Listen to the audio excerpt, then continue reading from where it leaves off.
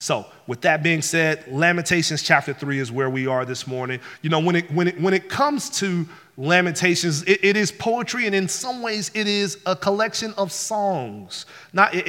Poems are songs, and when you think about music in general, there are songs that are sung by one person and represent that one person's story, but then there are songs that are sung by one person but represent the story and the testimony of many people. It brings to mind April the 4th, 1968. Dr. Martin Luther King Jr. from the balcony of his room at the Lorraine Motel was talking with a musician by the name of Ben Branch. And he asked this musician, Ben Branch, to play a song for him later on that evening at the mass rally that was to be held. And Branch had just arrived in town from Chicago. He was given the assignment of serving as the musician for the evening at this mass rally that Dr. King was scheduled to speak at. And in 2018, the Dallas News published an article where the conversation between Dr. King and Mr. Branch was recaptured to the best of Branch's recollection.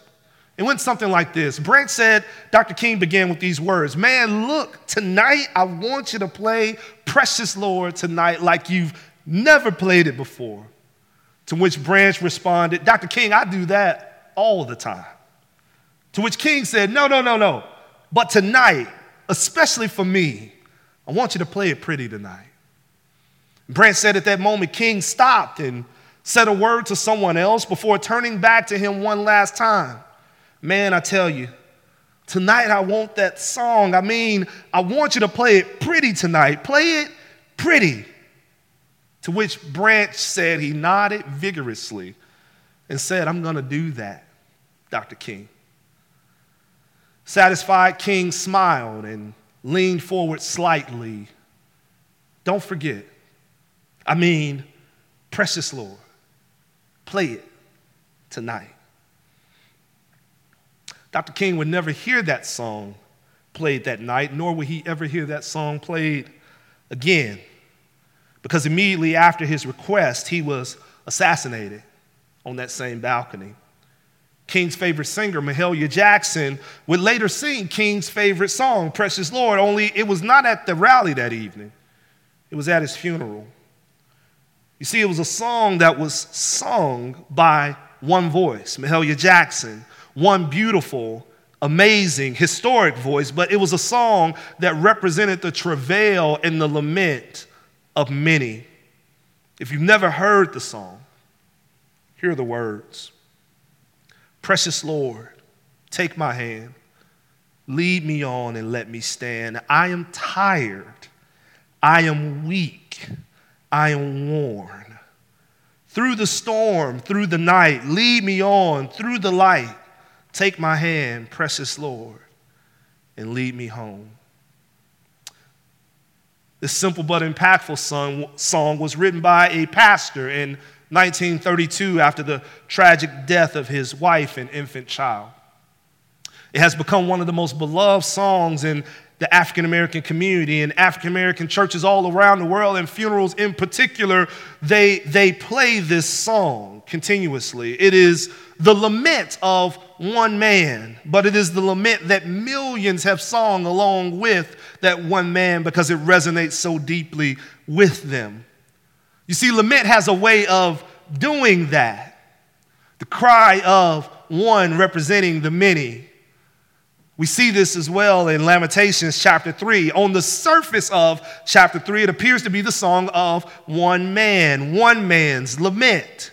His perspective on the devastation that is taking place in Jerusalem and his own handling of the suffering happening in Jerusalem. But family, this is a song that is sung by one man, but it is a song that is sung by one man for the many. This is the lament of one that the many sing in harmony alongside him.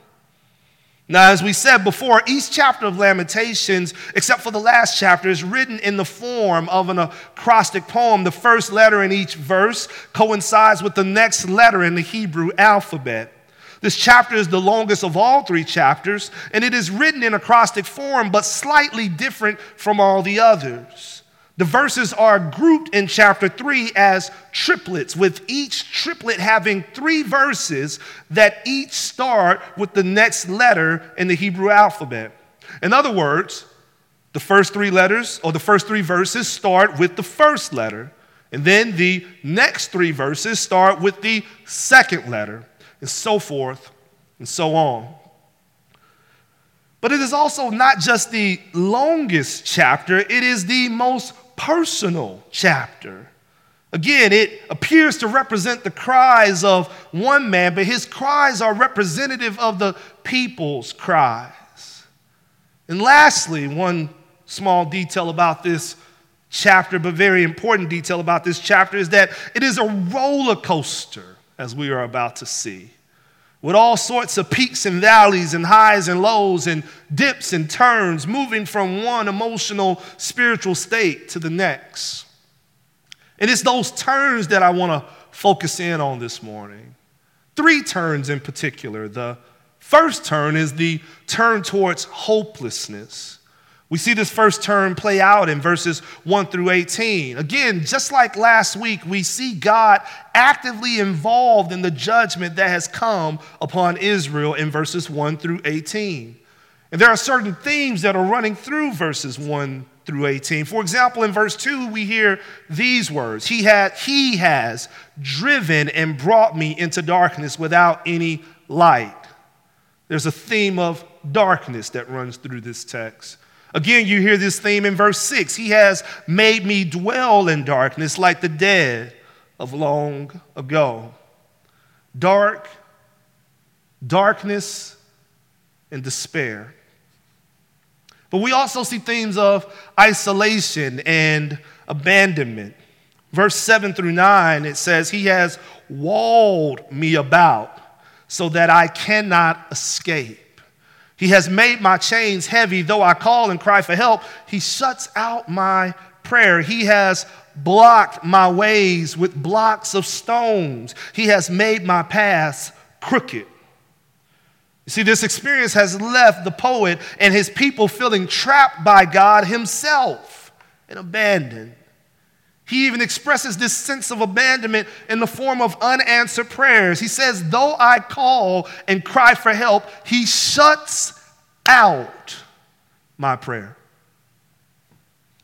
Not only themes of darkness and themes of isolation and abandonment, but themes of opposition. In verse 10 through 12, we hear these words: He is a bear lying in wait for me, a lion in hiding. He turned aside my steps and tore me to pieces. He has made me desolate. He bent His bow and set me as a target for His arrow. He drove into my kidneys the arrows of His quiver. God at this moment doesn't feel like a friend to the poet. He feels like the worst of opponents. Like a ferocious animal lying in wait to eat me alive is how he feels. Like a skilled hunter with his scope barreling down on him in anticipation of the kill shot. The poet is saying in this moment that it feels like God is coming for me. Have you ever been so brutally beaten down by the trials of life that you've been left with some of this? Maybe it was heaping debt that just seemed to box you in from every side. Maybe it was loss of a loved one, or grief or sickness that left you in a really, really, really dark place. Or maybe it was a set of circumstances, one after another, that left you feeling like God was literally bearing down on you. How many of you have ever felt like this? Maybe you've experienced this not just as an individual, but maybe you've experienced this as a corporate body, maybe as a family where it doesn't seem like you can catch a break, or as a church where one person after another is battling illness after illness after illness. The most obvious corporate experience that we can point to at this very moment is the impact that coronavirus has had on us all. how it has impacted our livelihood and impacted our sense of connection and our sense of belonging, how it has impacted our wallets and our purses. So whether individually or collectively, we can all relate, even if in only small ways, to Jeremiah's sense of opposition and isolation and abandonment and deep darkness and despair. And where does all of this typically leave us? Well, it leaves us in the state that he highlights in verses 17 through 18. Listen, my soul is bereft of peace. I have forgotten what happiness is. So I say, my endurance has perished. So has my hope from the Lord. Jeremiah summarizes his frustrations here in verse 17. He says, I have no peace in my soul any longer. It's been so long since I've had a happy moment that I don't even know what it feels like anymore.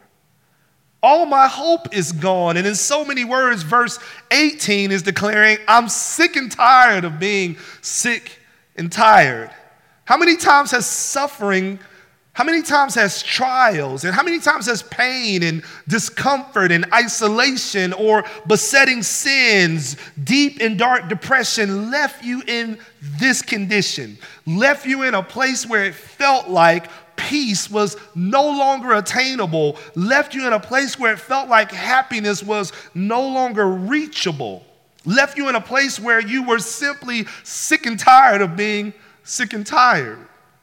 This is where we find ourselves here in Lamentations, 2.5 chapters in to a 5-chapter poetic saga. And we are empty of hope at this point, void of peace and absent of happiness. We are sick and tired of being sick and tired. And then it is right here that we see the next turn, the second turn, the turn towards hope.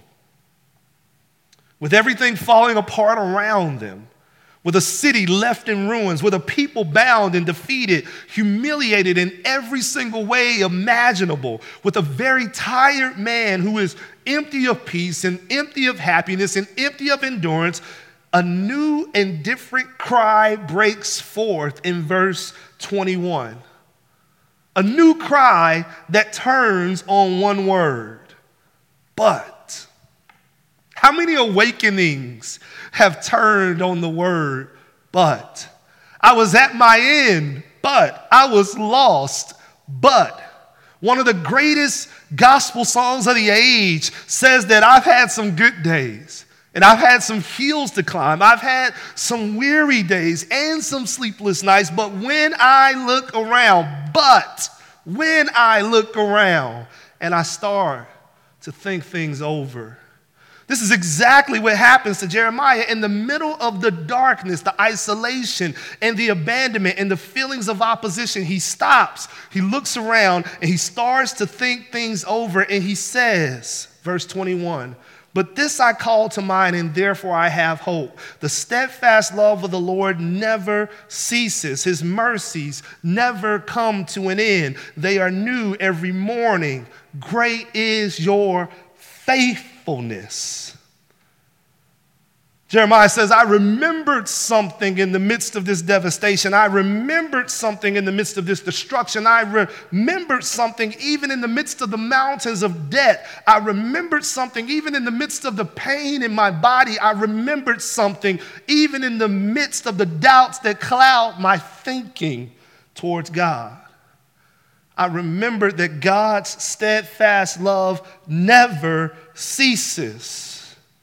I remembered that his mercies never come to an end.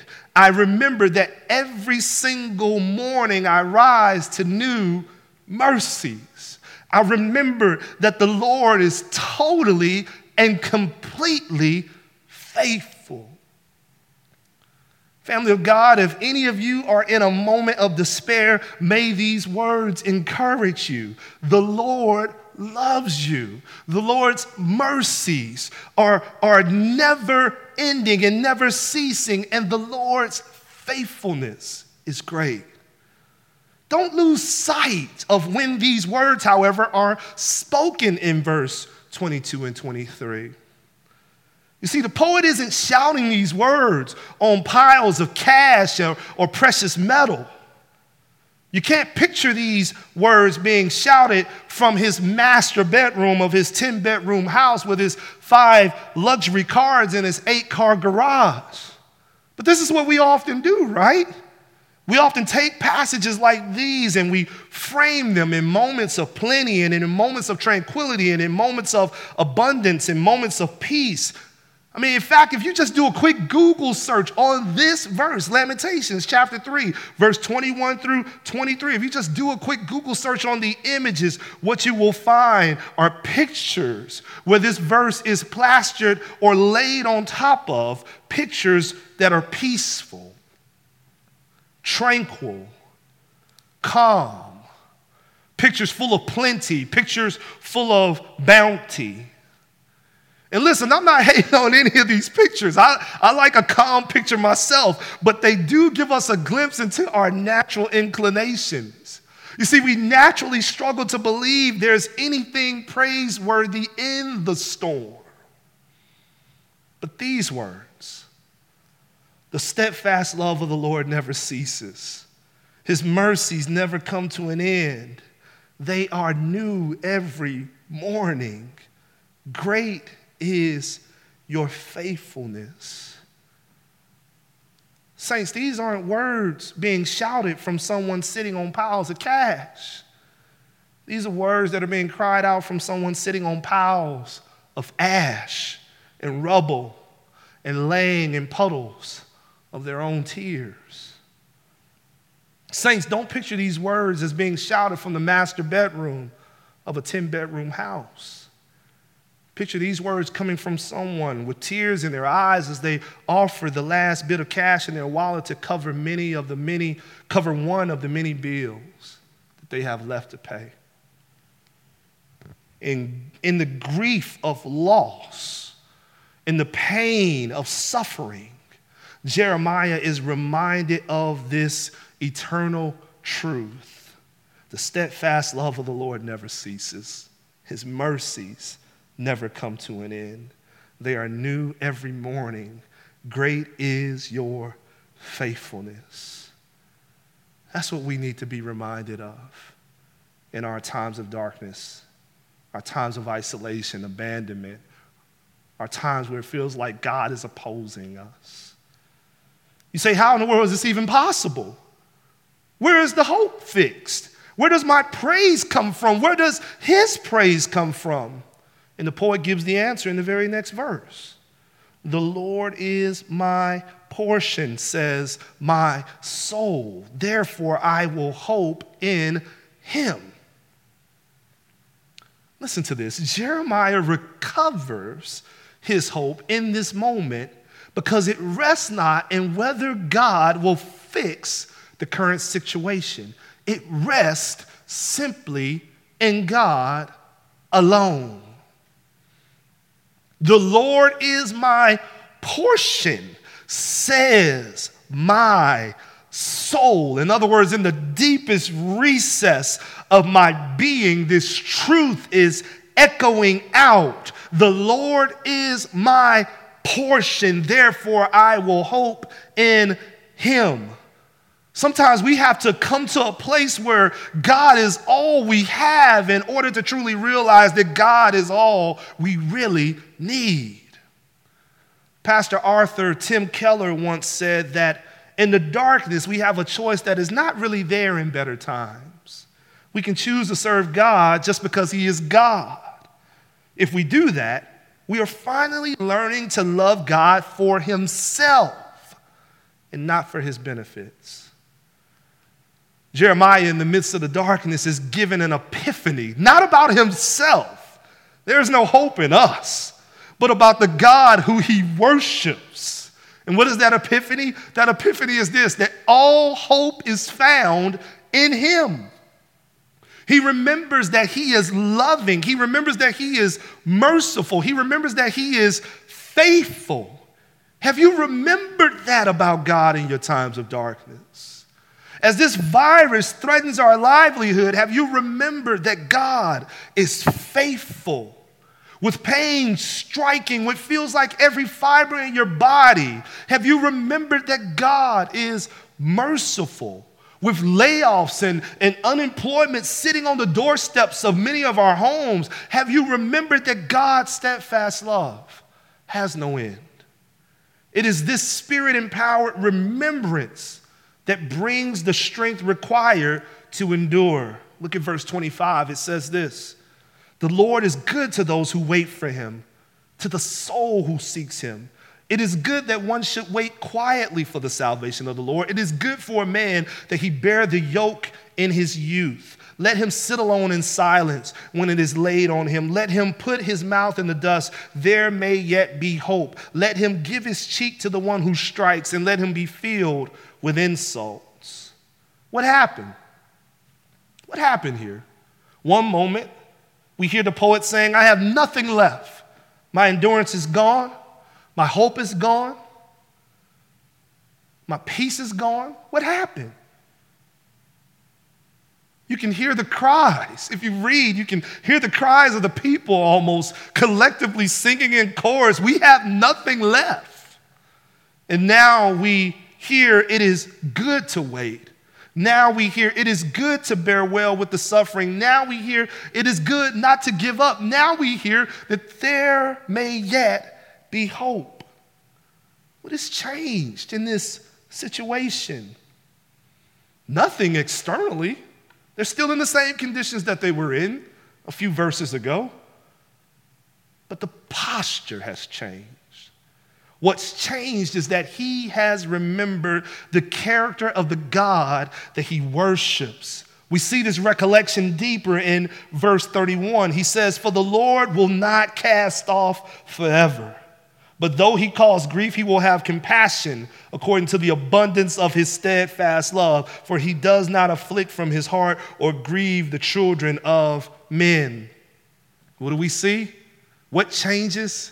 Jeremiah remembers this God is endlessly merciful. This God is unceasingly loving. This God is faithful. He will not cast me off forever. Of course he will not. God, instead of leaving us high and dry, lost with no peace, no hope, no chance for happiness, he intervenes.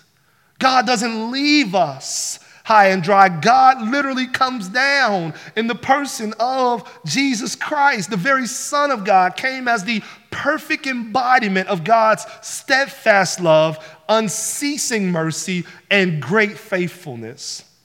When we are lost in the darkness, when we were seen as his enemies, Christ came and died for you and for me.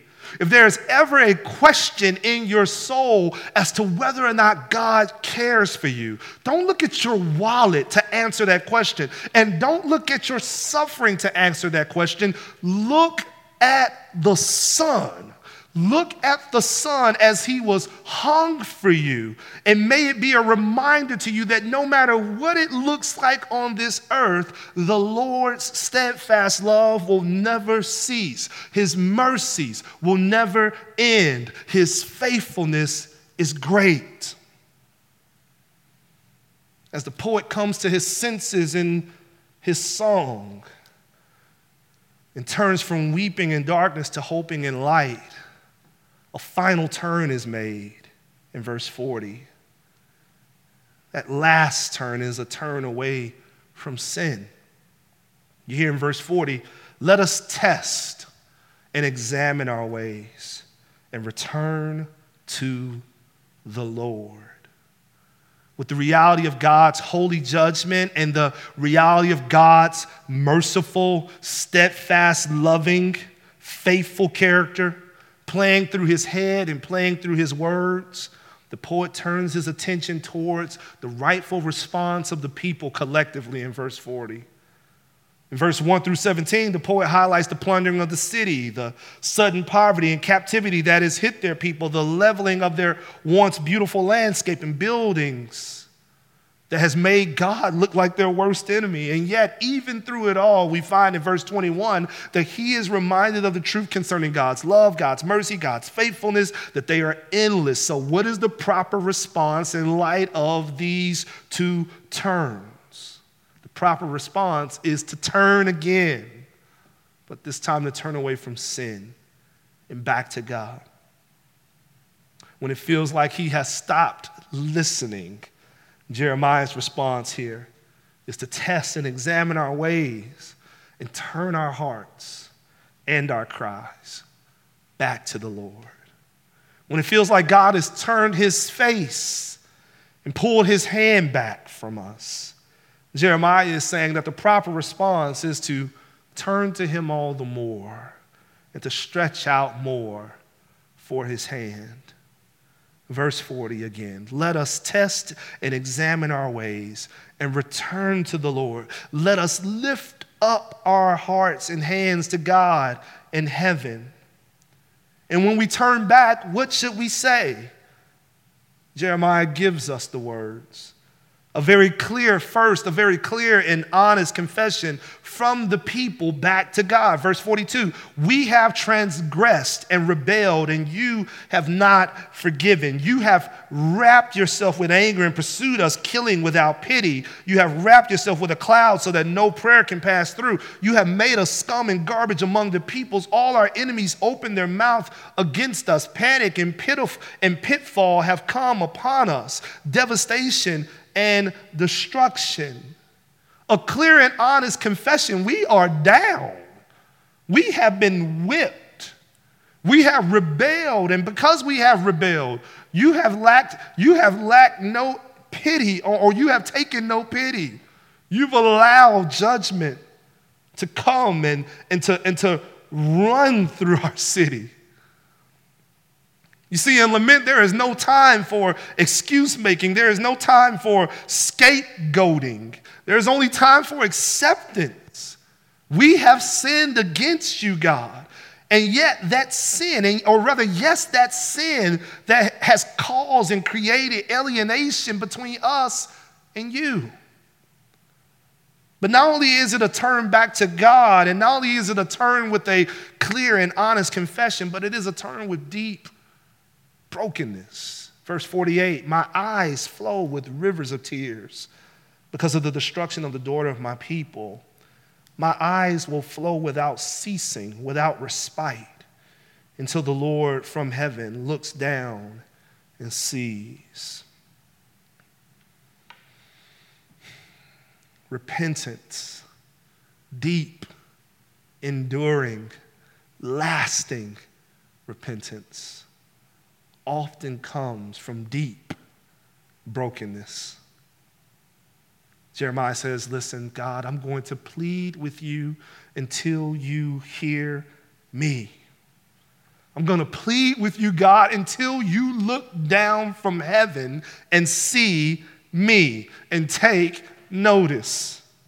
This is what a bona fide turning back to God looks like. It is birthed out of humbling and humiliation in some cases. It is awakened when we discover the nature of who God really is, the nature of his faithfulness and his mercy and his love. And it is shaped with an honest confession and with deep brokenness.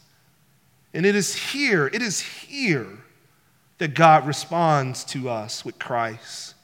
You see, Jesus is the answer to our pleading with tears. When we cry out to God, he doesn't just give us a new city, he gives us a Savior. And in that Savior, every single promise will be fulfilled. The promise for an eternal hope, the promise for an eternal happiness and joy, the promise for an eternal of an eternal peace, the promise of a new city, a new Jerusalem. All of it will be fulfilled in Christ.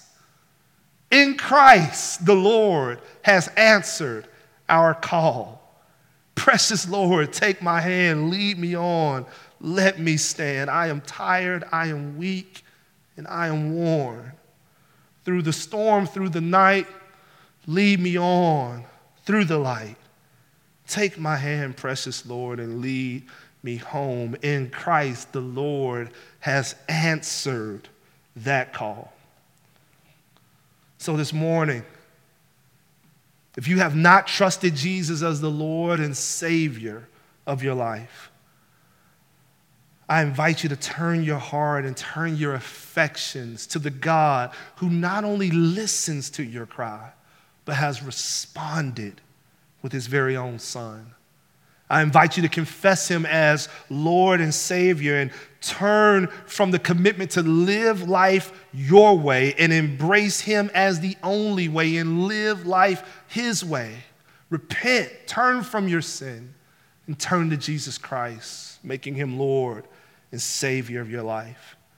And this morning, if you have trusted Jesus as Lord and as Savior, but in this season of life, it feels as though he has forgotten about you, let me remind you that the Lord's steadfast love is endless, that his mercies never cease, that his faithfulness is great, and that there is no place on earth where we see this clearer than in the one who came down from heaven, hung for you, bled for you, in order that you might be given eternal life. So take courage, saints. He has not left us in the darkness. Take courage.